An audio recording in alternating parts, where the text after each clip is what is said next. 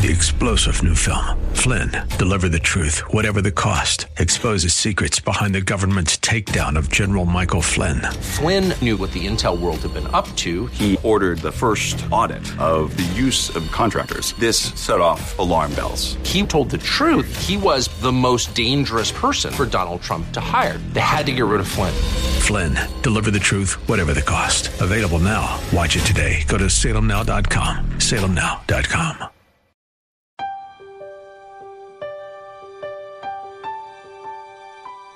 God, if you were really wise, you'd fix this problem this way and this at this time. Well, I got news for people that think like that. God really is wise. And He's a lot wiser than us, and He fixes things His way in His time. And that's what was being communicated here, and we need to grasp hold of that. Welcome to a broadcast we call Study Verse by Verse, and that's exactly what our teacher, Pastor Leighton Sheely, is going to do as we return to the 11th chapter of the book of John, and specifically the story of the raising of Lazarus. Again, this is an outreach of Church of the Highlands in San Bruno on the web at highlands.us. That's highlands.us. And we pick up today right where we left off yesterday. A renowned pastor, J. Vernon McGee, wrote, "So often in prayers I hear the people demanding that the Lord heal the sick." Now, since when did God become a Western Union delivery boy? When did He become a waiter to wait upon us? Or a bellboy to carry our suitcases? He doesn't do things that way. Mary and Martha knew their Lord. "Lord, behold, he whom thou lovest is sick." Now, when Jesus heard the message, He said, the sickness is not going to end in death. He obviously didn't mean that Lazarus was not going to die, but that death was not the ultimate outcome. Like the blind man, the story that's told to us in chapter 9, who was sick or ill for the glory of God, so likewise Lazarus was sick and died and was resurrected for the glory of God. Now, there are some preachers who preach that a Christian, especially a Christian who's doing what they're supposed to do, should never be sick. But it's pretty obvious that Lazarus was loved by the Lord. It doesn't say he's doing anything wrong.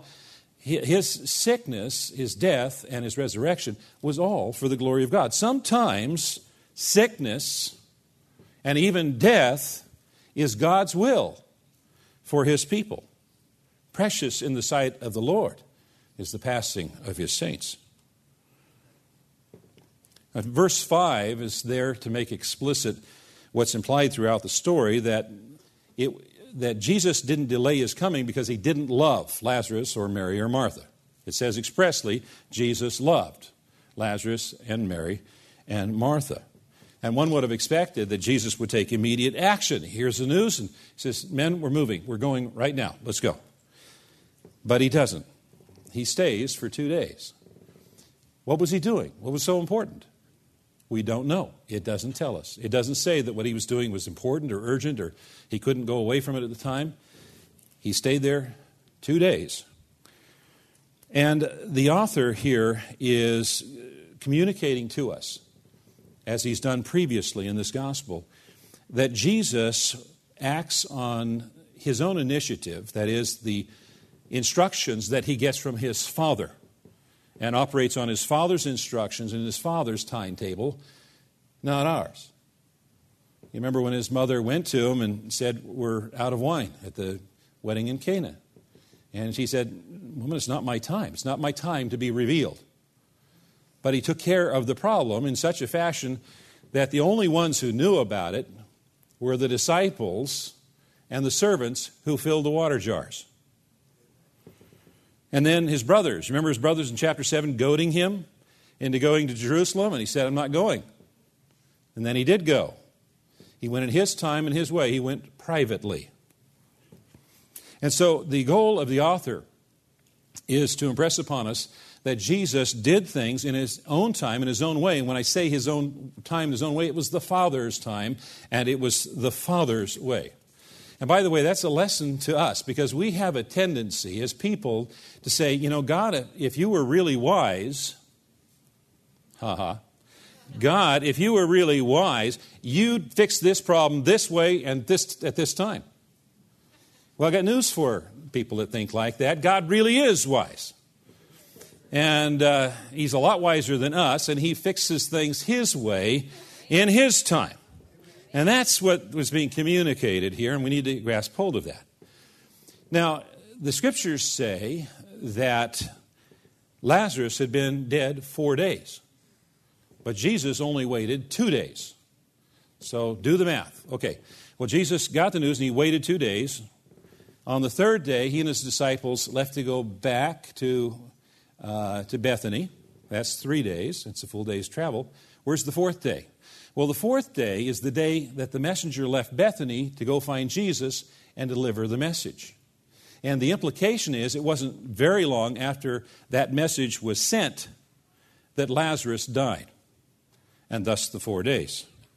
Now, this delay then provided several purposes. It strengthened the sisters' faith by forcing them to trust in Jesus. Every hour and every day their brother's body lay in that tomb.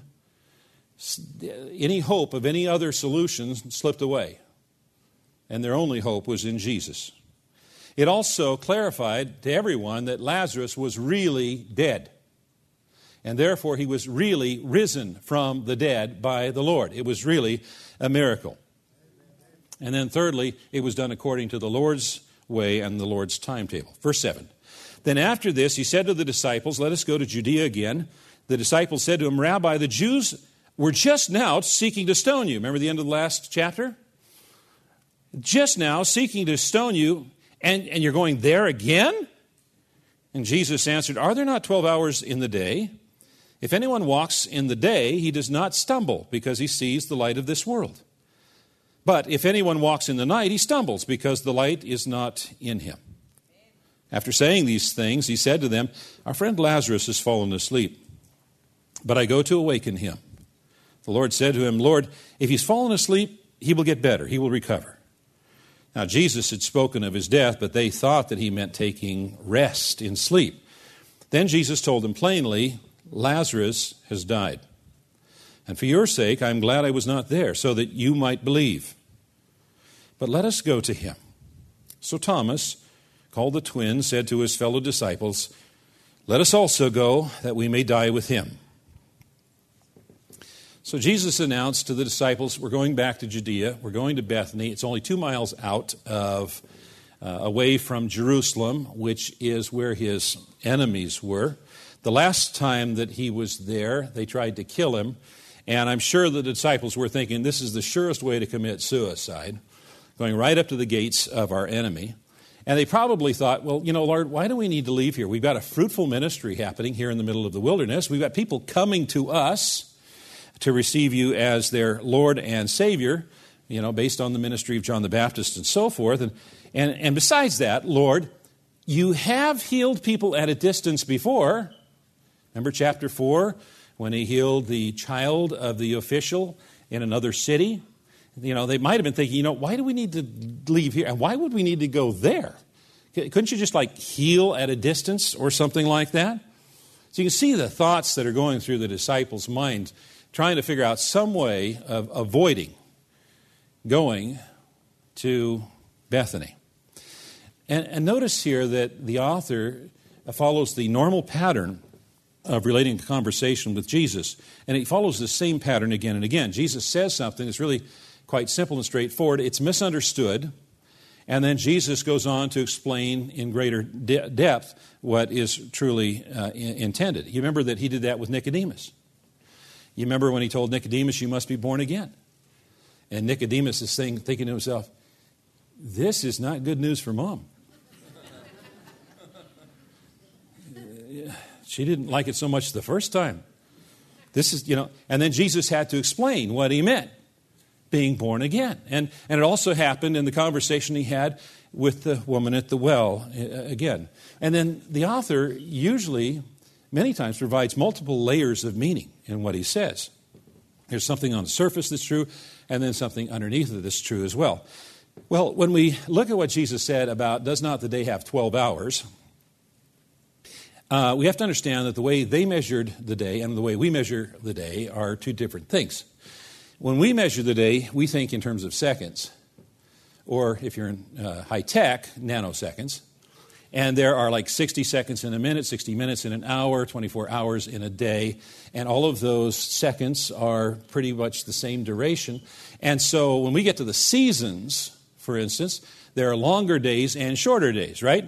So during the summer, you might have a day that lasts 14 or 15 hours. And during the winter, you might get a day that lasts only 9 or 10 hours. Well, that is made possible because of watches and clocks and things like that. But when all you've got is a sundial, how do you divide up the day? And that's what they did. They divided the day into 12, what they called hours. And the hours were longer on the longer days, and they were shorter on the shorter days. So Jesus was talking about that a person needs to finish their work in 12 hours. They need to finish their work in the course of the day. They need to finish the course when the sun is still shining. You remember back then they didn't have electrical grids. They didn't have flashlights and light bulbs and, headlights for the cars and the tractors and things like that. It was basically when the sun came up, you went to work. When the sun went down, the work was done. You couldn't do anymore until the sun came up again. And then, of course, below that surface meaning is another meaning, which is the phrase, the light of the world. Who can hear that phrase without referring it to Jesus? And so the 12 hours symbolizes the duration of the Lord's earthly ministry that is allotted by God the Father. And as no one can lengthen a day or shorten a day, so likewise, they need not fear as long as they are walking in the day, because God has set the parameters of the day. Someday, at some point, at the appointed time, at the appointed hour, then Jesus' day will turn into night when he stumbles from life into death. Well, I don't know how you feel about the end of these broadcasts, but for me, they're usually just about 5 minutes too short. There's always more I want to understand, more I want to know. The good news is we'll come back next week with a continuation of this study in the book of John with Pastor Leighton Sheely from Church of the Highlands in San Bruno on the web at highlands.us. And as always, you can download the broadcasts and listen to them again at your convenience. Just go to that website and click on the Messages link on the home page. Search the archives for the Book of John study. Service times for this coming weekend include a service on Saturday at 5, and then Sunday mornings at 7, 8:30, 10, and 11:30, and then Sunday evening at 6 p.m. And always go back and check the website for those specifics, those details, because there are some seasonal changes in the service times. The website again is highlands.us. I'm Mike Trout. Thanks for joining us today. Have a great weekend, and come back on Monday when we'll once more study verse by verse.